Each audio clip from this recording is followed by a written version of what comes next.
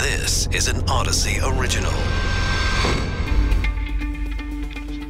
This is Coronavirus Daily. I'm Charles Feldman from the KNX Odyssey Studios in Los Angeles. Teenagers are now cleared by the CDC and FDA to be vaccinated against COVID-19, but what if their parents won't let them get the shots? A bill in California would let kids as young as 12 get vaccinated without their parents' consent. But can kids that young really make their own medical decisions? The pandemic has more parents in California taking their kids out of school and moving them into homeschooling. Some even form their own small groups and co-ops. We'll take a closer look. And then there are thousands of Americans who caught COVID in the first wave of the pandemic back in early 2020, and 2 years later, they are still grappling with symptoms and effects of the virus. What more do we know about long COVID? Finally, whether it's the Great Resignation or the Great Shift, the pandemic has most definitely brought about long-lasting changes to the American economy. We start with teenagers and their ability to call their own shots, literally, when it comes to getting vaccinated against COVID. With us is Lindsay Ray Wright, elementary school teacher, author, and reading interventionist. Lindsay, can kids as young as 12 really have the maturity to make their own medical decisions? I disagree with this completely. The rational part of a child's brain, their frontal lobes aren't even developed until they're 25 years old. They have no business making medical decisions at the age of 12. Well, let's take what the bill's author says. He says, it's falling in line with some current law that does give 12 and older the ability to decide on some things like the HPV vaccine, the Hep B vaccine. And then he says, this senator, that, there's a lot of kids out there, and we've heard some stories that they make slideshows for mom and dad, and they say, I want this thing. Why are you not on board with me giving it or getting it? And they feel like they can't be safe or do the stuff they want to do because the parents are anti-vax or whatever the reason. And this is where I'm at. I have a 13-year-old daughter myself who made a PowerPoint yesterday on why she wanted a pet turtle. And that wasn't even thorough enough to convince me, so much less allow her to make medical decisions for herself at that age. So you mentioned something interesting about frontal lobes not being fully developed until 25, yet certainly when kids turn 18, they can make their own decisions about medical issues. Exactly, and I changed my career path and major until the age of 22, and looking back now, some of the things that we would eat and drink and stay up all night, that even wasn't the healthiest for us at the age of 18. I know that at the age 36 now, I make much better decisions than I did as a new mom at 25. And yet we know getting the COVID shot is not like eating or drinking something bad. It's good for you. The evidence shows it's safe. So if there's a 12-year-old who wants it and the only thing that stands in their way is mom and dad, shouldn't they be able to get it if they don't feel safe at school? They don't want to get COVID. They don't want to stay home. Exactly. And I'm pro-choice for parents making decisions for their children if it's in their best interest. However, I don't know that the children fully understand what it's like to make decisions for themselves that could possibly affect them long term. And I know it is great. We have children all over our campus that are vaccinated, and their parents have taken them to get vaccinated. But I also know the students that walk into my classroom are not fully capable of making those decisions. And my fear is if we give them the choice to make those decisions, what will we be allowing them to do next? I was just going to ask you that does it open up a can of worms? That once you say someone who's 12 can make a decision, even if their parents say no, that they can be vaccinated for COVID, then what's the next thing that they could say? Look, I'm 12, but I really want to go on that cruise to the Caribbean. Exactly. And are they going to be able to go on the cruise to the Caribbean by themselves? They're going to need their parents. We all want to go on the cruise to the Caribbean. Does this also kind of feed into the classic complaints that we get, and we've had them for years, that, and whether it's right or whether it's wrong, and this depends probably on your stance, but, these lawmakers, they're always telling parents what's best for their child, and it's from the top down, and let us make our own. That's just going to get going again, and this is a fight we've had for years and years and years. Exactly. When you deal with children in your professional life, right? Not your own kids, but just professionally. Right. Are there times, though, because I want to sort of look at it from a devil's advocate point of view here. Are there times, though, that you're surprised by how mature even a 12-year-old can be, and maybe they make decisions that you thought they were incapable of making, but they made a good choice? Right, and that's what's so hard about this. I used to teach high school, and some of those students are the parent in their household. Those children are taking care of siblings, and they are making the decisions for their parents. So that is where it gets very sticky. So, if it were 17 letting them make that decision, I could see where that would be okay. But 12, 13, 14, I mean, these kids are wearing shorts and it's 12 degrees outside. So they just don't make rational choices at that age of that importance. Lindsay Ray Reich, their elementary school teacher, author, reading interventionist. More parents in California pulling their kids out of school, deciding to homeschool them instead, either alone or in small groups. Close to 35,000 families filed an affidavit with the state to open a private homeschool for 5 or fewer students during the 2020-2021 school year. Now, that's more than double than 2018-2019. With us is Karen Golden, Director of Creative Learning Place and Enrichment Center in Palms, which helps parents set up homeschooling. So what are you hearing from parents about why they're wanting to choose the homeschooling route? Wow, there are a lot of reasons. First of all, thank you for having me on your show today. There are a lot of reasons why parents are choosing to homeschool now. Primarily, it's due to the pandemic. Some parents are feeling that they don't want their children to have to wear a mask all day in school. Some parents feel that they're afraid that schools may go back to virtual, and they don't want the uncertainty of that. There are other parents who are anti-vaccination, and they're afraid that schools might go in that direction. So there's really many factors that contribute to the rise in homeschooling. But those are just a few. Are there qualifications that parents have to present in order to teach their kids at home? No, there are no qualifications. The only thing that's required by the state of California is that a family must file a private school affidavit, or they need to enroll their children in something called a homeschool charter school, which is essentially a public school that doesn't have a building. And the school funds the students' education through learning centers like mine. I provide education for students in grades K through 12 through my Creative Learning Place. Or students can use the funding that they receive from the state in their charter school to purchase materials, curriculum, or do online programs, or homeschool in other ways. Yeah, where does the stuff come from, the actual curriculum? Because if the parents don't need the qualifications or whatever, they can go to someplace that what you have. How do we know what kind of learning will be done? Wow, that's a huge can of worms. But students, let's start with this.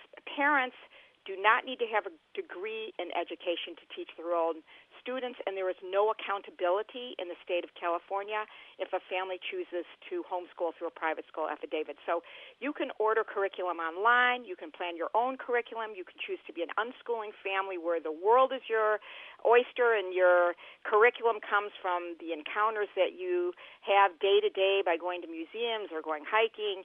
Parents do it in lots of different ways. And the truth is that from kindergarten to 8th grade, none of this really matters. People don't know this, but it's not so important where your curriculum is. Once a student hits 9th grade, if they're thinking that they might want to go to a 4-year university out of homeschooling, that's when it really starts to count, and that's really when curriculum is more important for those students who wish to go to a 4-year university when they're 18. But I'm trying to answer this quickly. No. But let's take going to a university off the table for a moment, because not everybody wants to or needs to go, frankly, to a university. There are plenty of things in life to do without a college degree. But there are also things that you need to know to navigate the world successfully. So if my parents say they're PhDs, then maybe I have great confidence that I'll learn something. Suppose my parents are a bunch of dummies. Yeah, well, that's one of the challenges facing a lot of families right now because a family may not be very educated, but the one thing that's in their mind is, I don't want my child to wear a mask, or I don't want my child to be vaccinated, and they feel that they can handle their child's education, and that is really a challenge because some families really don't have the means or the knowledge to educate their children. So then we're not confident that that child in that situation is getting a whole bunch of benefit. That's correct, and I'm receiving more and more calls from families that fit into that category. Families that call me and they say, hey, we want to pull our kids from school, we're not happy with school, and then I say, okay, let's talk about homeschooling, and when I tell them what kind of things they might do with their children, they're quiet. Is California, in that respect, where the parents don't need to have any qualifications, is that unique in California, or is that pretty much the way it is, if you know, around the rest of the country? I think it's the way it is around most of the country, but what is unique in California is the homeschool charter system. That is unique. I don't know of other states that have that same system. Karen Golden, director of Creative Learning Place Enrichment Center in Palms, helps parents set up homeschooling. Coming right up after this short break, 2 years into this pandemic, and is there any better understanding or any help coming for people suffering with long COVID?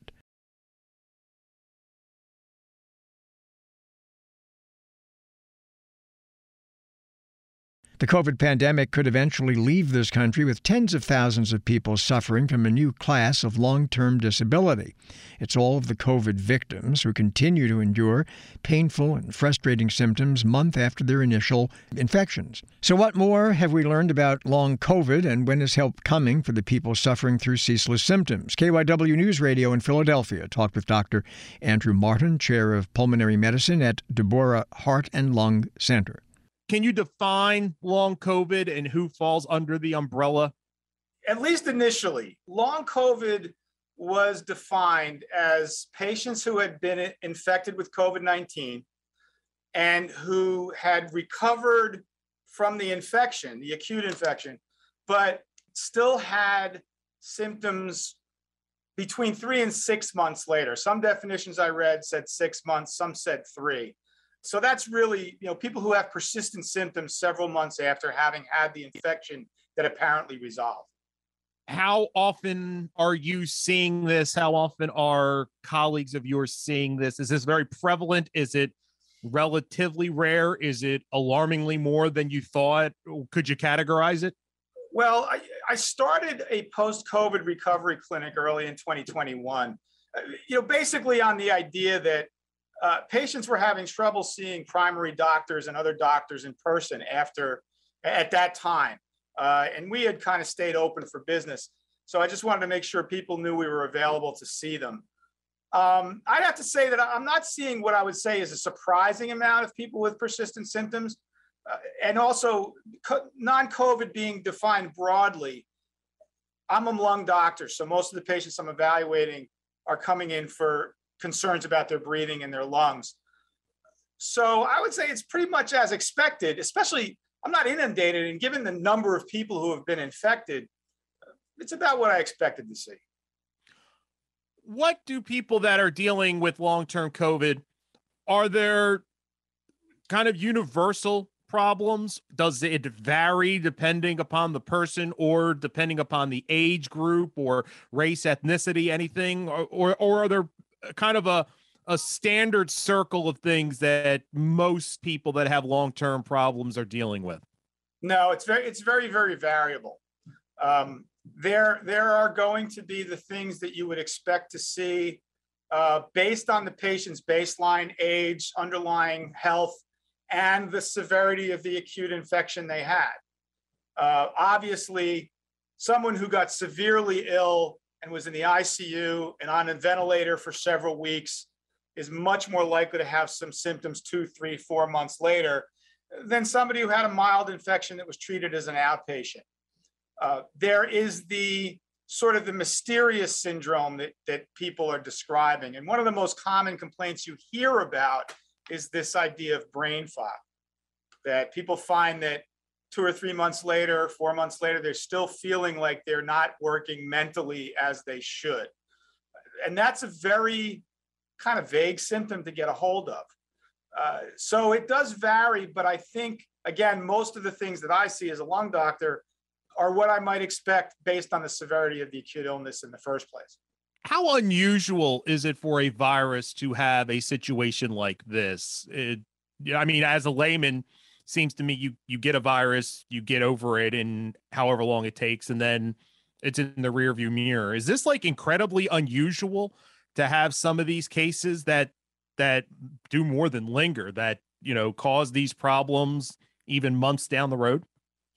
Well, I mean, if you look at the broad range of viral illnesses, I mean, certainly the sort of viral illnesses that we've been used to, or that most people are used to thinking about, common cold, even the flu, those are illnesses that tend to come and go. And again, if you don't get severely ill, you tend to recover completely.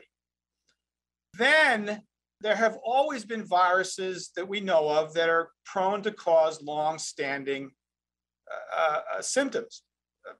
Mononucleosis, right? We all know that from college that's an illness that actually fairly commonly causes symptoms for many months after the acute infection.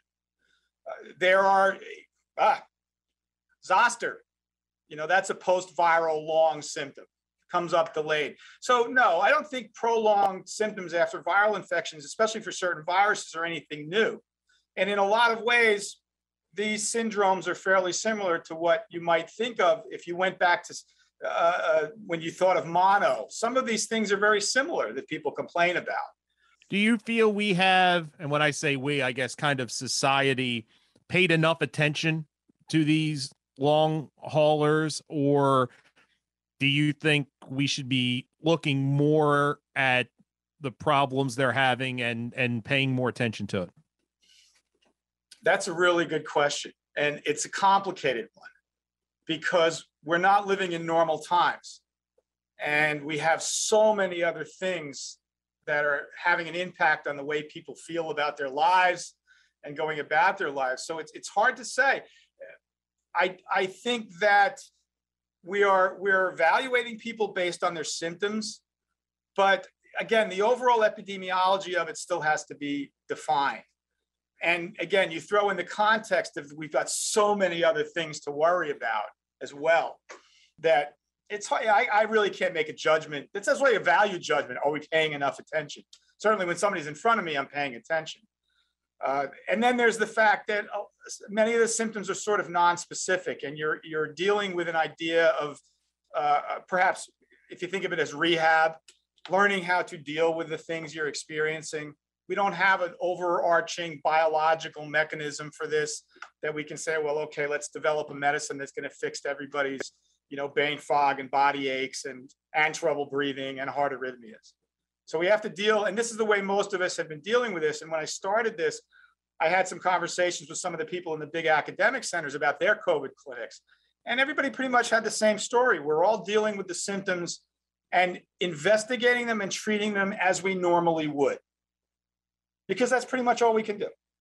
Are we in the midst of the Great Resignation or the Great Shift? We might not know the answer to that question for a while, but what is clear is that more Americans are currently choosing to leave their jobs than during any other period in American and modern history. And the COVID pandemic is quite clearly the catalyst for what might be long-lasting changes to the American economy. KYW News Radio out of Philadelphia talked with Eric Patton. He's a professor of management at St. Joseph's University. What we have seen for several months, what people are calling the Great Resignation, millions upon millions of people not getting laid off, not getting fired, but just quitting their job, looking for something different, dropping out of the workforce. Have we ever had a moment like this in modern history where people are proactively leaving their jobs at the rates and the numbers that we are seeing now? No, this is pretty unprecedented in our economy. I can't think of another situation where we've seen this many people sort of leaving the workforce at once. But, I think what we're coming to grips with is there's a lot of smart people really trying to figure out what's happening here. So, for example, one thing I think that we've seen is, and we're even starting to debate, should we be calling this the Great Resignation? Is it more of a shift of people moving around to different jobs? Is it people taking a pause? Is it really, people going for good? One group that seems to be the quitters, like the ones who are like exiting the workforce for good, are older people, the kind of the boomer generation. And this is something that we've seen coming for a number of years. Generally speaking, in most kind of societies, in most of the history of the United States, the population, has kind of looked a bit like a pyramid. And now we've had this bulge for the last, in the workforce at least, for the last like 40 years, of this huge group of people who are at one point going to exit the scene. So we've had more of like an hourglass shape of the working population than like a pyramid shape of kind of more younger people and then fewer, older people. So the pandemic has been an accelerator for those people to leave. I mean, I remember going to conferences, 10 years ago and people throwing around the year 2025 as a year of reckoning where there'd be like a worker shortage because of the boomer generation sort of finally, kind of dropping out. Well, we're 2021, and what we're seeing is there's a lot of people who are in their 60s, in their late 60s, who maybe were thinking of, working until they were well into their 70s, who have decided to sort of tap out. This is a group that on the one hand is at risk, as far as COVID goes. So they have an incentive to sort of protect themselves. They're also, and again, not to generalize, but they're also a generation that, has quite a bit of wealth, financially secure, homes are paid off, kids have grown up. And so there's a lot of people who work part-time jobs or full-time jobs who have looked at this and have said, yeah, maybe this is a time to sort of, while I'm still healthy, to enjoy retirement a little bit. So that's not really a resignation, that's kind of retirement. That's sort of like a regular thing that was going to happen anyway. And definitely adults above the age of 55 are definitely among the largest percentage of people who have quit. So that's one thing. That's kind of been an accelerator. That's sort of been something that was going to come at some point in the next 10 years. And it's happened in the last 2 years because of the pandemic. The other group are people who were in the hospitality and the leisure, restaurants and, and these areas, who lost their jobs when everything got shut down and their jobs were eliminated. And by the time things opened up, they had found better jobs. And that's kind of, again, what some people are calling the big shift, as opposed to kind of the big resignation. It's where have all these workers gone who were, making pretty low level jobs that aren't that great. And when the economy shut down, and the restaurants shut down, they kind of lost their positions. Well, they found positions. They found positions working remotely. They found position in call centers. They found positions in different areas that actually pay better. I've seen a number of articles of people, in Pennsylvania, our minimum wage is $7.25 an hour. And if you're like working in retail or maybe in the food industry or something, and you were able to get yourself a $13 an hour job in a call center doing something remotely, how do you entice those people to go back to those jobs? So there's a lot of people, again, who've actually not stopped working, but have just opted out of some of those jobs. So there's been a shift from people who were in maybe low-level, low-paying jobs, who were the most vulnerable and got laid off first. They've actually been able to find, sometimes because of the older people retiring, on different things, they've been able to do that. So that's the two ends of the spectrum. You find this Odyssey Original podcast and others at Odyssey.com and on the Odyssey smartphone app, Apple Podcasts, Google Podcasts, and Stitcher.